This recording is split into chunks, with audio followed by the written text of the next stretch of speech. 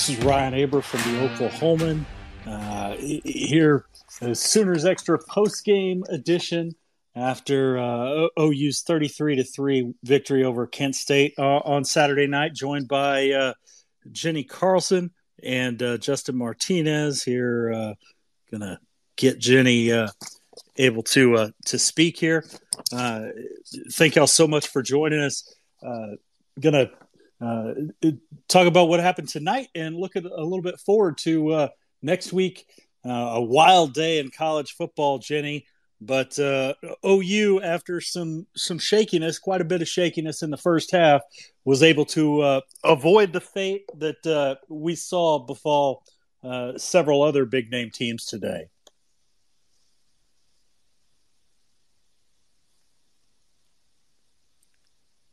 See, Jenny, you there? I'm sorry, Ryan. I didn't hear what I didn't hear any of your question. I had you, then you cut out, and I have no idea what you asked. Sorry. Okay. Yeah, no problem. Just talked about OU.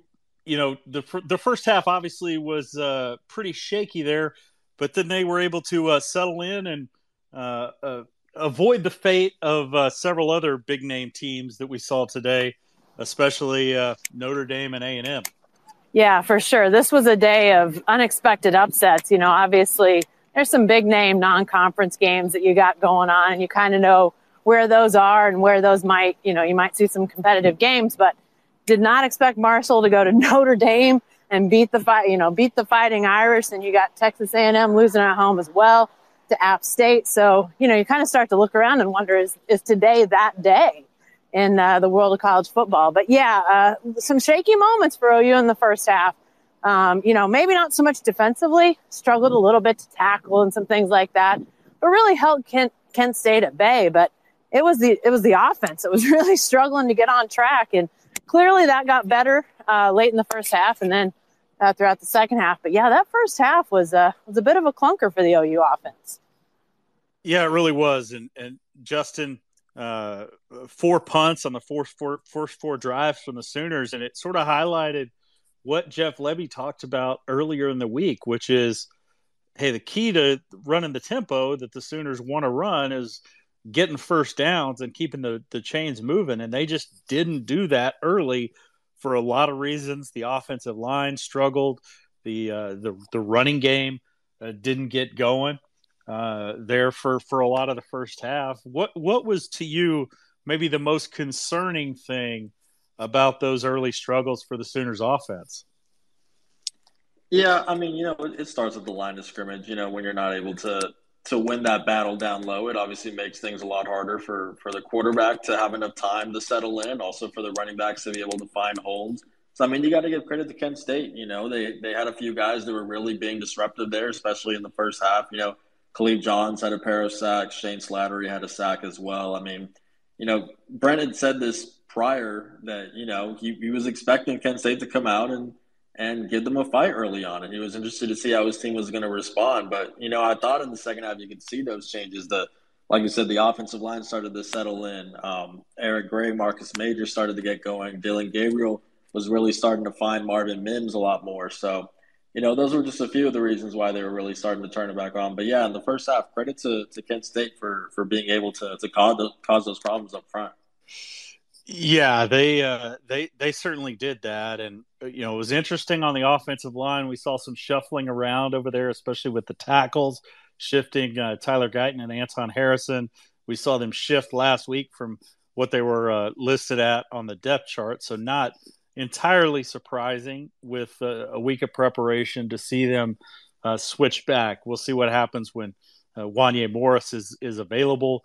Brent Venables said that he still considered Wanya Morris a starter, but hasn't played over the first couple games. He said after the game that he anticipated this might be the week when Morris comes back. We'll see how that shakes out, but certainly they've got to get some better production up there, better protection. It was really tough going for OU's running game, especially in the first half, just 7 yards on the ground. Jenny, how concerned are you with that? Not necessarily looking for to next week against Nebraska. Nebraska is a team with plenty of its own problems, but looking beyond that, obviously, especially with what we saw from Texas's defense today, that's some level of concern there. Yeah, I think it is. Obviously the passing game opened up the run game. I mean, we saw that with that final possession of the first half. 5 pass plays that were all completions, sets up the Marvin Mims touchdown. The momentum shifts, the confidence builds, and Oklahoma's offense, takes off. And I think that had a huge impact on what we saw out of the run game. But, when Oklahoma's in a mode where they want to establish the run game, when they want to dictate, you don't see them have that success in the first half. And, you mentioned that the moves across the offensive line, that could have played a part, could have been the scheme a little bit that, they were seeing for the first time and having to adjust to. But when you're going against a group of 5 school, you expect that, there may be some things that you have to adjust to, but you really don't expect to have that tough a time. And I think that, it was scheme, it was offensive line. I think it was a little bit of running backs too. I mean, Jeff Lebby at one point referenced in the post game that Eric Gray had a play in the first half that he said it went for 4 yards. And I didn't find any 4-yard runs by Eric Gray in the first half. I think it was a 5-yard run. But then the very same play call, same setup, second half, 43 yards. So not to say that there weren't other things that played there, but it may be that the running backs weren't helping matters either. So you gotta have somebody to break through that malaise a little bit. And, we've all said all along that this running back group, while decent, maybe didn't have a guy that you just really felt like, wow, this guy could, take some snaps in a crucial moment and really carry the load for OU. And maybe we saw a little bit of that today. Maybe that changes. I mean, we've seen guys evolve as seasons have gone on, but that's the type of thing that, it's maybe not so much related to Nebraska, but, against Big 12 teams, when you want to run the ball, you want to be able to dictate that. And I think that, to me, is the thing about what we saw tonight that is at least a little bit troubling for the Sooners. Yeah, and I'm still not sure Eric Gray's a guy that's just going to be that sort of every down type of back. Clearly, the skill set that he has fits in really well with what Jeff Lebby wants to do offensively. But Marcus Major tonight, 7.6 yards per carry, just 5 carries, but had 38 yards. A productive day for him. Had a touchdown there. We got to see Javante Barnes a little bit earlier, but really the big key for OU's offense was that last drive just before halftime to be in a difficult position there. They get the ball with what was a little bit over a minute left to go in the first half. Got it with 1:10 left to go, had to go 76 yards. So they've got to go fast. There's no excuses for slowing things down. And Dillon Gabriel gets it started with a little pass out to Eric Gray and showed off some of that. And then OU, a little bit off to the races, had a false start there a couple plays later, but didn't hurt him a ton, but really was able to exploit the mismatch on Marvin Mims and went out to him on the sidelines a couple of times and then took a deep shot that got them in the end zone, Justin, there with 18 seconds left, and really started to turn the momentum of this game around. And, this, even though I know a lot of OU fans are disappointed that they're down 7-3, the players that we talked to afterwards said that really helped them going into halftime feel good about the direction the game was going. Yeah, for sure. Brent had talked about that he was really pleased, obviously not pleased with the first half, the way they played, but he was really pleased with how they looked in the locker room. That he said that it was all business is what he said, that there wasn't any panic with them. They were still poised and just kind of trying to figure out what they need to do to come out in the second half and really turn it on, which they were able to do. So, definitely, like you said, the fans aren't going to be happy with that first half performance, but I think there is, something to say about the way that this team responded. That's something that, you're not facing these really good teams in non-conference play. This is Kent State and UTEP that we're talking about here, but get moments like that when you are able to kind of face that adversity and actually overcome it, like that's something that you can really build on moving forward. So I do think that was a really key moment for them, and just the way that they responded is something that's going to help build the identity of this team, which is something that Brent Venables was also saying, that they're still in the process of that, and moments like that really help. Hey guys, yeah. I thought it was big too that they took some timeouts on that defensive possession before they scored the touchdown, and Venables talked in the post game about they wanted to get the ball back for the offense. At that point there wasn't a whole lot of reason to believe in that offense and what they'd done to that point, but he wanted to give them one more chance before the half was up to sort of make a statement. And there was some pressure in that moment to they get the ball, and if they clunk down there and they go to halftime, it's like, well, golly, where are we now? Instead, they stood up, they rose up, defense gets them the ball back, they go out and score quick. So I thought, yeah, I'm right there with you guys. I think that there was a lot to like about the response in that moment on both sides of the ball, really. Yeah, absolutely. And that defense really sort of played bend but don't break early for a big chunk of that first half. Kent State was able to move the ball, but wasn't able to finish much. Got the one field goal there, early in the second quarter, and then missed the one right before that drive that we talked about with Marvin Mims. But Justin, in the second half, that defense really buckled up. Talked to Danny Stutzman after the game, and he said, one of the points of discussion at halftime was, the defense saying, hey, offense, you're going to go out and score this first one. We're going to get a 3 and out, and then you're going to go out and score again, and the complexion of this game is completely going to change. And, that's pretty well exactly what happened. Kent State wound up actually fumbling on that first drive, their first drive in that third quarter, so didn't even get the full 3 and out. It was just sort of a 2 and out. But the momentum really kicked the other way early in that third quarter.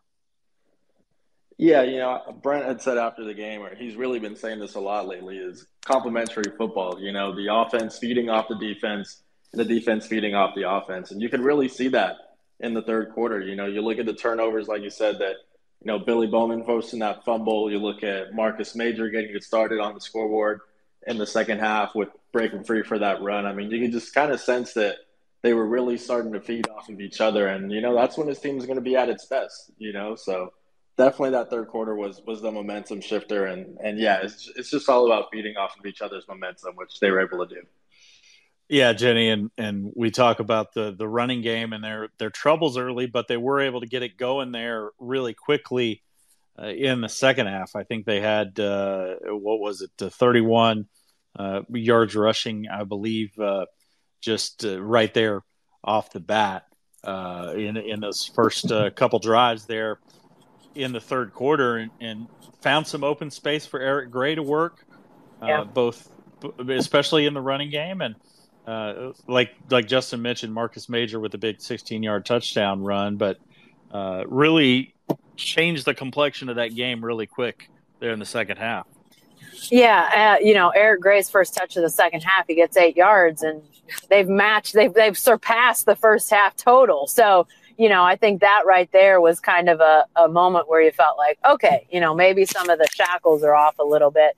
But they went to Marvin Mims the first 2 plays after halftime, after he had the 3 plays right before halftime. So, they wanted to exploit that. They had a guy that they felt, was winning his matchup, and the evidence is clear he was, so why not keep going to him, continue to soften up that defense.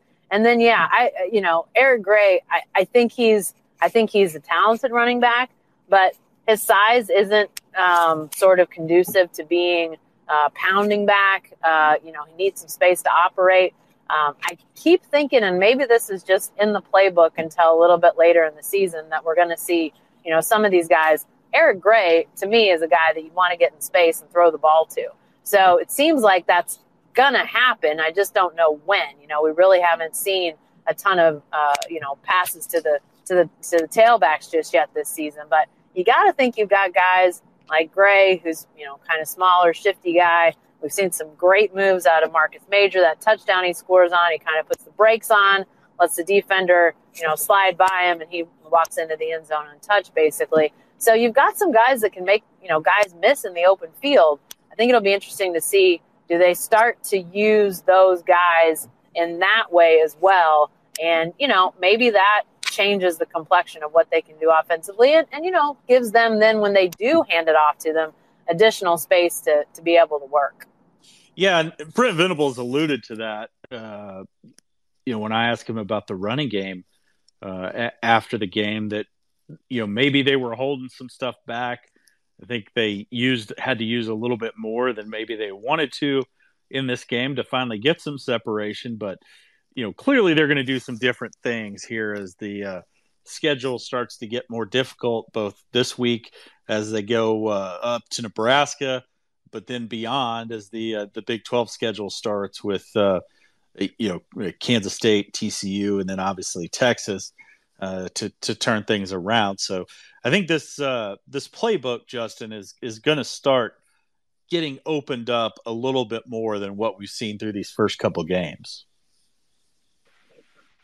Yeah, definitely. And also just getting a lot of different guys involved as well. That's something they've talked about too, is, these non-conference games are good opportunities to kind of give some of these reserves chances to show what they have, and that'll probably set the tone for who gets more reps later down the season. So, we'll see who ends up getting more involved moving forward. But definitely, it's going to have to expand and adjust because, you don't want teams to just be able to catch on right away. So I thought we'll see. Mm-hmm. Go ahead, Justin. Sorry. No, go ahead. Now, I thought a good wrinkle tonight offensively was Daniel Parker. Obviously, he had the sniffles last week, which I've said I'm in the sniffles mean COVID camp. So I don't know if that's true or not, but he was out last week, so we didn't get to see him. But I thought he was an interesting add to the mix tonight. And I know that was because of, illness last week, but you just kind of wonder as they continue to, throw different things out there, what's a guy like him or, some of these other things, like where do those wrinkles and changes come from? I think it could be really interesting to see what these next few weeks hold. Yeah, and Parker's certainly an intriguing guy. Not only he had a couple of catches tonight for 21 yards, but to have the blocking ability that he does, that's significantly different from the skill set that, say, Braden Willis brings to that position, certainly gives them some more flexibility, the ability to do some different things. But Jenny, got to take some time to talk about Drake Stoops' catch there for the touchdown there, the third quarter, that really starts putting this game away, makes it 24-3. And what a play by him to be able to get into the end zone. It looked like he was going to get stopped on a couple of different times, but just kept fighting. And then all of a sudden we see the official raise his hands and says he's in the end zone. Turns out that's exactly what happened. Yeah, I mean, just a very indicative play of his sort of style and career, not really willing to let, anything, sort of stand in his way if he can help it. So, yeah, I thought it was a great play. I think that's the type of thing that, there's been different times and it's been said different ways, but, as Brent Venables and his staff have come in, they want guys to work for this. They don't want anybody to think that this is, winning at Oklahoma is a given. You don't win by assuming it's going to happen. You really have to get after it. Brent even talked about that at one point tonight, talking about, I can't remember if it was Danny Stutzman or Reggie Grimes or who he was talking about, but, sort of that mantra has come through a lot of different ways. And, I think Drake Stoops is the kind of guy that, like, he was already bought into that before Brent Venables came along, but now he's the type of guy that Brent can point to, in case anybody needs to know what it looks like, he can say, hey, guys, watch this guy on film. Yeah, just a really impressive catch there for him, and just something that Drake Stoops seems to do fairly regularly and find ways to make those big time, physical, gritty plays that can help define a team. And we'll see how big a piece that winds up being, but certainly a big deal for them tonight. Moving back to the defensive side, Justin, a lot of guys with a ton of tackles tonight. They had 3 guys with double-digit tackles with Stutzman. Danny Stutzman with 12, had 4 for loss, a sack. Billy Bowman, we talked about him earlier with the forced fumble and the recovery there. He had 11. And then Justin Broyles, a guy that, a lot of people like to throw out as an example of why their secondary maybe isn't up to par, that, hey, if you're rolling out a guy like Justin Broyles, then, how can you be that good? But, hey, Justin Broyles, there's a reason why now, with the 2 completely different staffs over the last couple of years, that he keeps finding his way onto the field. And that's because, turns out, he can play a little bit of football, which is what we expected of him coming out of high school, but just hadn't seen a lot of until last year. But he certainly had a strong start to the season. I think it's a really good balance, having guys like Justin Broyles. Excuse me if I'm out of breath, by the way. I'm running in the rain here. So I just got to my car. But, having a guy like Justin Broyles who, like you said, has been here, has had to fight for his role over the years, that's valuable. But then you have the balance, too, with some of the younger guys like Danny Stutzman, who's only that was his second career start. So, just being able to have that balance of kind of guys who can lead the way, but also guys that are up and coming.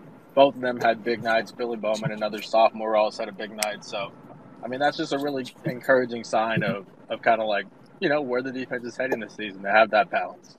Hey, guys, I thought it was cool after the game. Marvin Mims got asked about Danny Stutzman, and he said, I don't really care that much about defense, but Danny makes me want to watch the defense, which I thought was both honest and revealing. Marvin Mims, pretty electric guy. He's not gonna sit around and watch somebody that he doesn't think is worthy of of his time in that regard. So I think that speaks highly to just the type of fire that Danny Stutzman brings to the field. He seemed to be everywhere tonight, guys. I felt like maybe he did play every play, but if he didn't, it seemed like he was out there every play. Yeah, it'll be interesting to see the play breakdown numbers a little bit more to see how that shook out. But yeah, Danny Stutzman was all over the place. And Jenny, I'm glad you brought that up, because that's I'm writing about Stutzman and sitting here started my story, but might have to go in a little bit slightly different direction with the part of that story with what Marvin had to say. Hadn't quite got a chance to look at those comments, but certainly falls in line with a lot of the stuff we've heard about Danny Stutzman and the attitude that he brings to that position. Brent Venables said that he really challenged Stutzman when Venables first arrived, to do the little things and do the extra things to go from being sort of a middle of the road type of player, a guy that had played a fair amount last year as a freshman, but hadn't really just popped, to, being one of the guys. And certainly we've seen Danny Stutzman continue to do that. And he did it early tonight and then was able to maintain that really throughout the game. I don't know who Brent would say the answer to this question is, but I have to think there's probably a linebacker or two that Brent has coached that Stutzman reminds him of. And there's obviously been a great litany of, standout linebackers at Oklahoma. And, I'm not saying that Stutzman's there yet. He's young, but he's young. And so I think the fact that he's been as effective as he's been, Brent, I don't think, Venables is not going to put somebody out there who's, completely incapable. And Stutzman has shown that he is definitely capable. And so I think you add in, his ability, you add in his youth, which means he's still on a trajectory that is going up. Kind of wonder where Brent, and it's maybe something that I ask him this week at some point, where does he, who does he put him in the mold of? Is he in the Rocky Calmus mold? Is he in the Teddy Lehman mold? Who does he kind of fit? Is there a guy that he thinks about in the way that Stutzman plays? He's very much got the hair on fire mentality. So maybe that, I don't know, maybe that fits somebody else, a Torrance Marshall. Maybe there's somebody else that he would say, I don't think physique-wise Stutzman's quite Torrance Marshall, but maybe he'll get there. I don't know. But to me, that linebacker position, Brent played it. Obviously that's such a centerpiece of his defense. It's just, I started thinking about that tonight. Who does he see when he watches Danny Stutzman running around out there, besides seeing Stutzman himself? Like, who else in his mind is he thinking, this guy might project to be, XYZ before the end of his career? I think it'll be fascinating to see how that develops over Stutzman's career. Yeah, Jenny. And, I think just looks-wise, he looks a lot like Rocky from back in the day, more like face and things like that.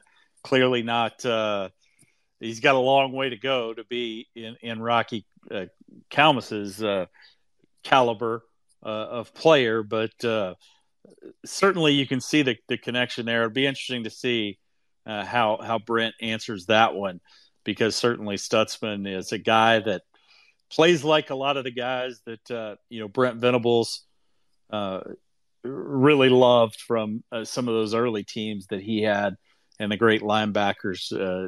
Again, Danny Stutzman's got quite a ways to go to be in that category, but certainly seems to be heading in the right direction after today. And Jenny, also wanted to ask you about Justin Broyles. I talked about it with Justin Martinez just a second ago, but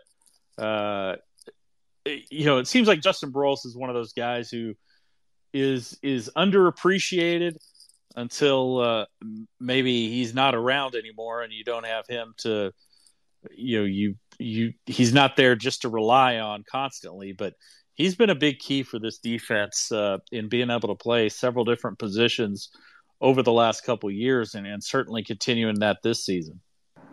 I know this name won't do anything for some people, but for others, this will ring a bell. Eric Bassey is a guy that I often come back to when I think about underappreciated Sooners. He followed, he had the unfortunate job of following Roy Williams. And so anybody that's going to step into Roy Williams, shoes is, can he wear Superman's cape? Probably not. But Eric Bassey was a pretty darn solid player at the end of the day. Not an award winner necessarily, but you got to have some worker bees out there, and he could do a pretty good job.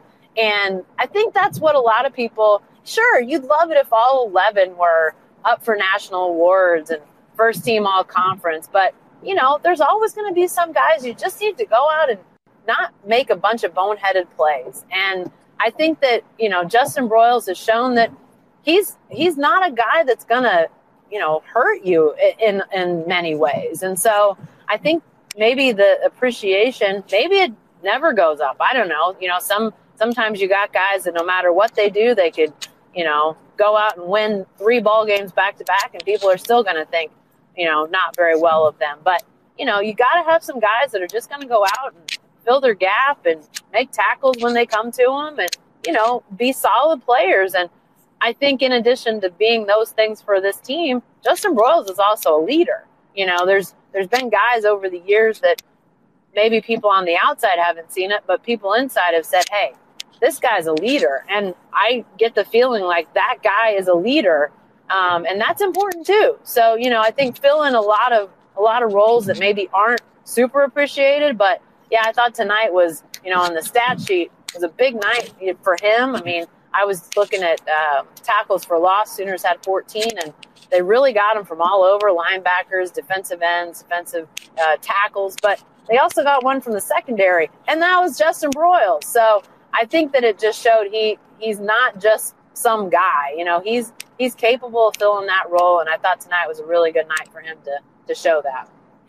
Yeah, it absolutely was. Justin tied his career high with 11 tackles, the 1 tackle for loss. Like, Jenny mentioned. He also started this game as Key Lawrence was out at free safety. Brent Venables said that Key tweaked his hamstring a little bit this week.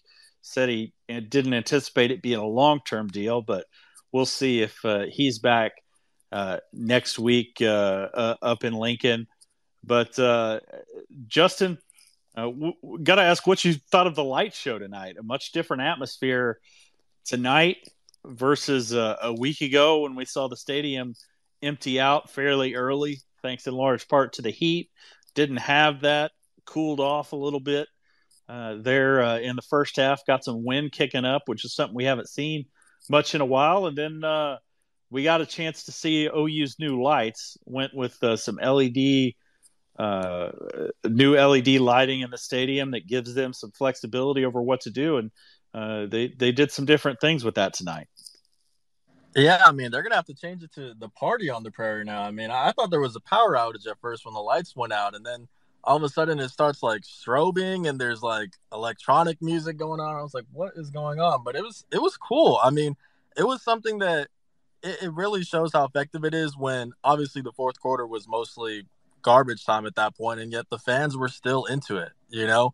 And I think that says a lot, especially when you look compared to like last week against UTEP, which obviously different circumstances. It was really hot last week, but I mean, you could just tell that the engagement from the fans down the stretch of that game, when the game is, you know, already out of hands and OU has already won this handily, the fans are still going crazy for everything down the stretch of that. I think that really has to be an encouraging sign for people at OU to see that, you know, fan support is still there at times like that. And yeah, the light show definitely played a big part in it. I thought it was really cool. The players sounded like they didn't even know it was going to be a thing tonight.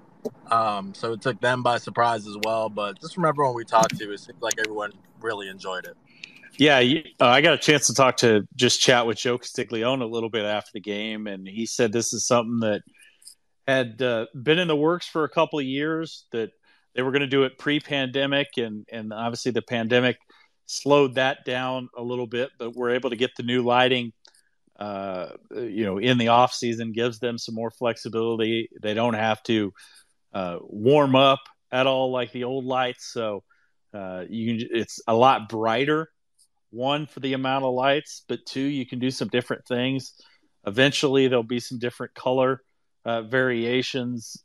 Not sure that those will be on the actual light fixtures themselves or on the side of the stadium, but they can do some cool things there with those. But, you know, another thing that Joe mentioned to me as we're chatting about it was that they've made a concerted effort to bring in folks into their athletic department when you talk about game production that have been at places that have tried some different things, including one of their guys is spent some time with the NHL with the Vegas Golden Knights. We've seen what they've done as far as their game production. I got to experience it last December, going to a Knights game out there. And, you know, certainly they've been looking for things to do to energize the crowd in some ways. And Jenny, it seemed like they did that a little bit. We'll see how they're able to sustain it. But early returns are pretty good, especially on a game that, was a little bit of a clunker there early. Yeah, you know, two things struck me about that. One is there's been some years when, you know, OU's had so many 11 o'clock kicks, dog whistle issue right here for the OU fans out there. But, you know, so many 11 o'clock kicks, they wouldn't have been able to, you know, use the lights, but like, you know, twice in the year or something, if that, you know. So it was nice to have a night game where they could debut that. But the second thing I was thinking is, as, you know, that was all happening was it had the feel of some of the stuff you see in the SEC stadiums, which, you know, obviously everybody's going to do something a little bit different, but it just makes you think OU has done a lot of things internally to start to ramp up for its move to the SEC. This may be one of those things that is visible externally to people to say, hey, you know, OU's taken steps to really try to improve and enhance what they're already doing.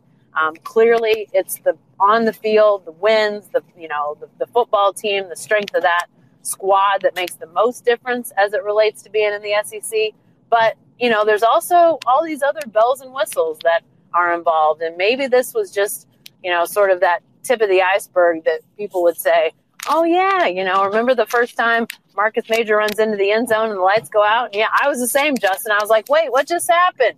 Are we did we lose power to the stadium? Is this Kansas all over again from last year when the power went out? I didn't know what was happening. But I think it could be the start of several things, more enhancements in stadium as the Sooners point more and more towards the day when they're in the SEC. Yeah, and there will be some more things that they try, but certainly an interesting. It did remind me of some. I think Alabama does something like that after big plays, after they score, and turns the stadium red. I think in Alabama. Yeah, so I think we could see something like that in Norman eventually, but for right now, the flashing lights certainly give us a much different view on things after the big plays. We got to see that quite a bit there in the second half. I was sitting here watching the end of this BYU Baylor game. Heck, another fantastic finish, looking like it's lining up down there. But let's just talk about the day overall, guys. We mentioned it earlier. Texas A&M goes down. Notre Dame goes down. Heck, Wisconsin falls to Washington State. And then the team that OU plays next week, Justin, we watch Nebraska go down yet again this time to Georgia Southern, as Scott Frost record in one possession tight games just continues to implode.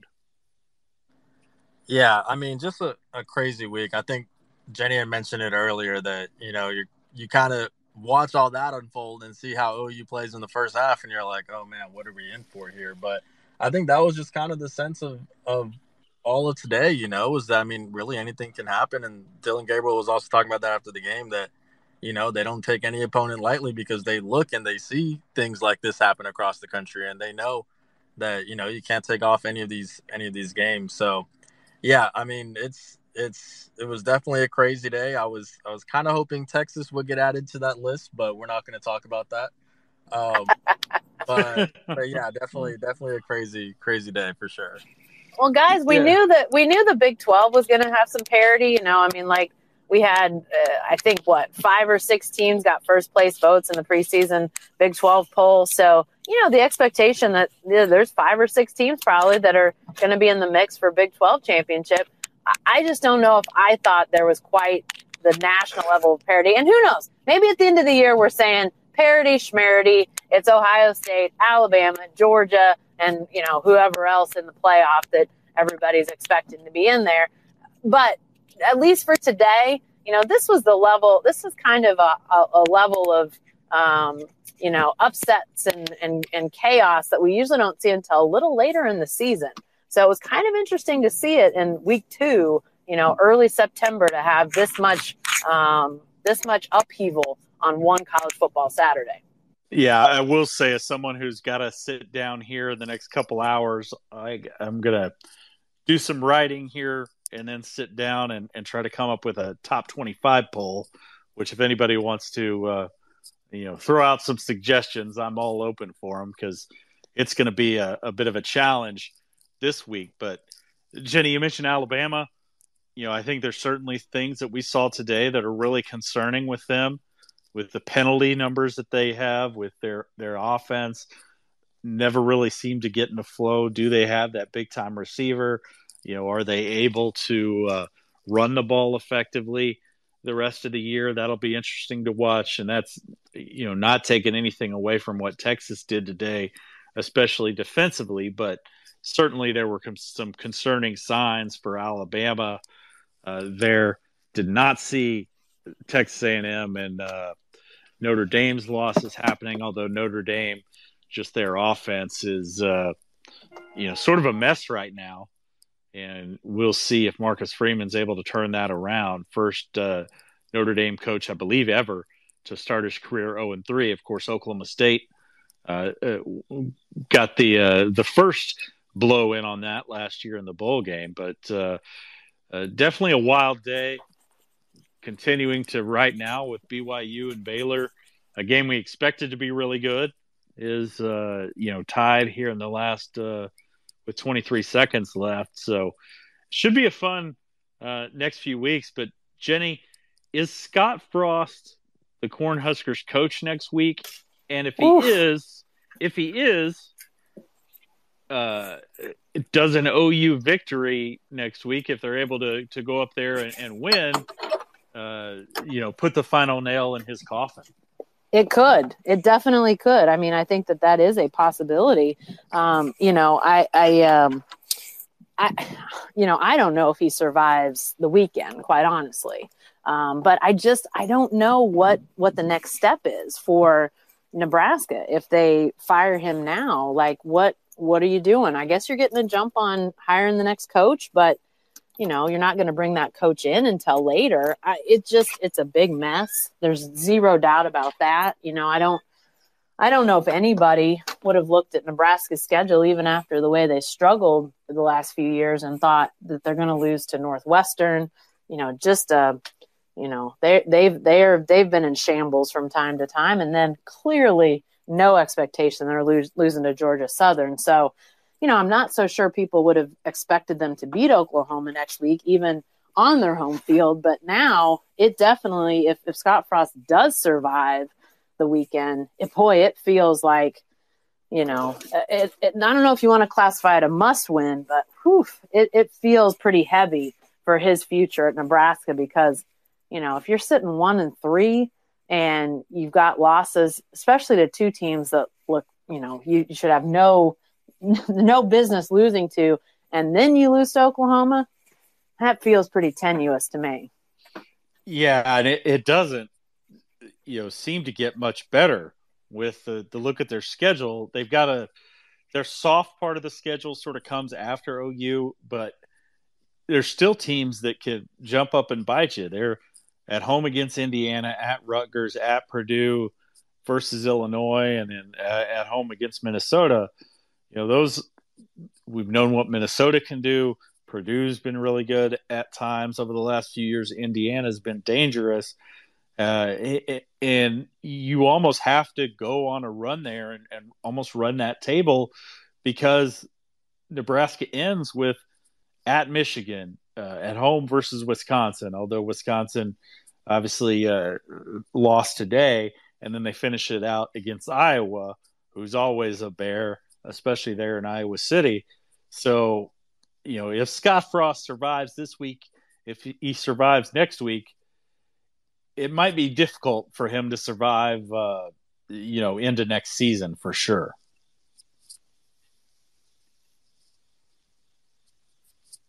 Yeah, I just don't know. I just don't know where the corner gets turned. That's the thing that I think last season, I know I talked to several Nebraska fans before that game in Norman, and I didn't get the sense like they were ready to throw in the towel at that point, but there was definitely a feeling of, we need to see progress. We need to see this continue to improve, and I'm just not sure that there's evidence that it is. I think they're probably, maybe at the start of last year, you could say, well, it hasn't been quite the disaster. There's been some progress, but now it just feels like they're spinning their wheels. They're losing close games. They can't beat teams they're supposed to beat. I mean, it's just the repeating cycle at this point. And, I think they got to get out of it. They brought in a guy that was supposed to be an offensive savior for them, and he's had the play calling taken from him. So, I mean, what exactly is, what turns the corner? And I just don't know. I don't know what it is. That's the thing that I just don't see. And so, in that case, do you just cut your losses and say, we have to do something different? It's a tough thing, because you're talking about a Husker legacy in Scott Frost, a beloved Husker. But, at some point you just have to say, this is not working. We can't keep doing this again and again and again. Yeah. And it's, a different deal than this, what I'm going to bring up, but there's a lot of similarities outside of the actual positions that we're talking about. But I think about the decision that Bob Stoops had to make with Josh Heupel and having to move on there. And obviously it worked out really well for OU and for Bob Stoops as he brought in Lincoln Riley, led to their resurgence there over the last few years. But certainly it's really difficult to get yourself to that point to make the move. And but it certainly seems like at this point it's almost inevitable that Nebraska is going to have to go that route. I think the question is just, when are they going to finally do it? Yeah. I think too. Go ahead, Justin. Go ahead. Oh, no, I was going to say, I mean, and that's the tough thing about it is that obviously, he is someone that the fans love and is someone that, wasn't necessarily inherited a program that was in a great state anyways. I mean, he kind of inherited this and was tasked with trying to turn it around. And so, it was a tough situation from the start. And, like you said, I definitely do think it's just really a matter of what is going to be that nail in the coffin for him. Whether that is the game we just saw or whether that is against OU. Well, and I think that the thing that I'll be curious to see is if he is the coach come next Saturday, clearly his players have to understand what kind of tightrope he's walking. Does that become, if they're still behind him, which I don't follow Nebraska close enough to know, has he lost the locker room, those sorts of things. If he hasn't lost the locker room and those players like him, but they just haven't won for him, but they see this chance in a traditional rivalry game to go out and win at home, do something for him, that could, I still think Oklahoma is a superior team, but you guys know how momentum can get going the wrong way, and suddenly you find yourself in a tough situation. So to me, if Scott Frost is on the sideline next Saturday, some people might say that's good for the Sooners. But if he still has that locker room and those guys are playing for him, that could be something that could really fuel those players. That'd be something I'd be a little bit leery of, just from the don't let them get feeling good about themselves. If you can put your foot on their neck early, don't let up. Go ahead and keep them down, because I think that's one of those things that is tricky when the players do get the sense, my coach is playing, we're playing for his job. And if they want to keep him around, that adds a different layer to things for some teams. Yeah, no doubt about it. I think that OU, it's going to be critical for them to get off to a quick start for all the reasons that you mentioned, Jenny, that they don't want to give Nebraska and Scott Frost any momentum in that game that they can use to rally behind, especially in such a big game, just historically. So it's going to be imperative for OU to get off to a fast start, do a better job than they did tonight at establishing themselves early. And if they can put that game away and move on toward Big 12 play, it would be a much better situation for them than giving the Cornhuskers any hope there. But, sorry, go ahead. I was going to say, even if Scott Frost is on the other end, I will probably go ahead and pick the Sooners to win by several touchdowns. But I'm just saying, don't give him hope if he is on the sideline.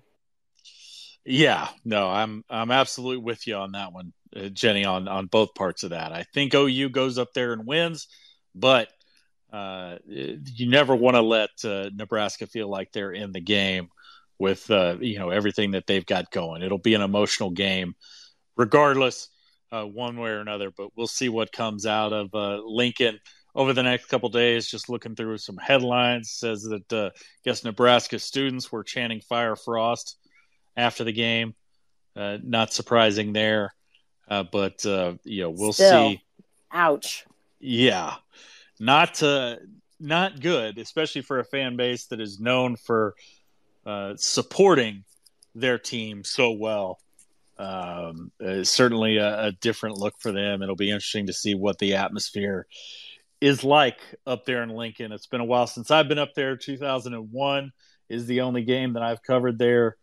I know there's OU fans who still have plenty of nightmares about that game and Eric Crouch and everything else that went along with it. But should be a fun atmosphere up there. But we'll be talking plenty about OU Nebraska this week. We're going to wrap it up there and let us hopefully get some writing done, and hopefully y'all can get some sleep out there and move on to a first big-time NFL Sunday tomorrow and see hopefully I can figure out where I'm going to rank these teams here in a little bit and line out 25 because it's going to be difficult. Have fun, Ryan. Yeah, I appreciate it. So thank y'all so much for joining us once again. We'll be back Tuesday afternoon with another one of these, and then obviously after next week's game up in Lincoln, we'll do it again. But thank you so much for joining us. Have a good week, and you can read our stuff every day at Oklahoma.com and every morning in the Oklahoman for the best OU coverage anyway.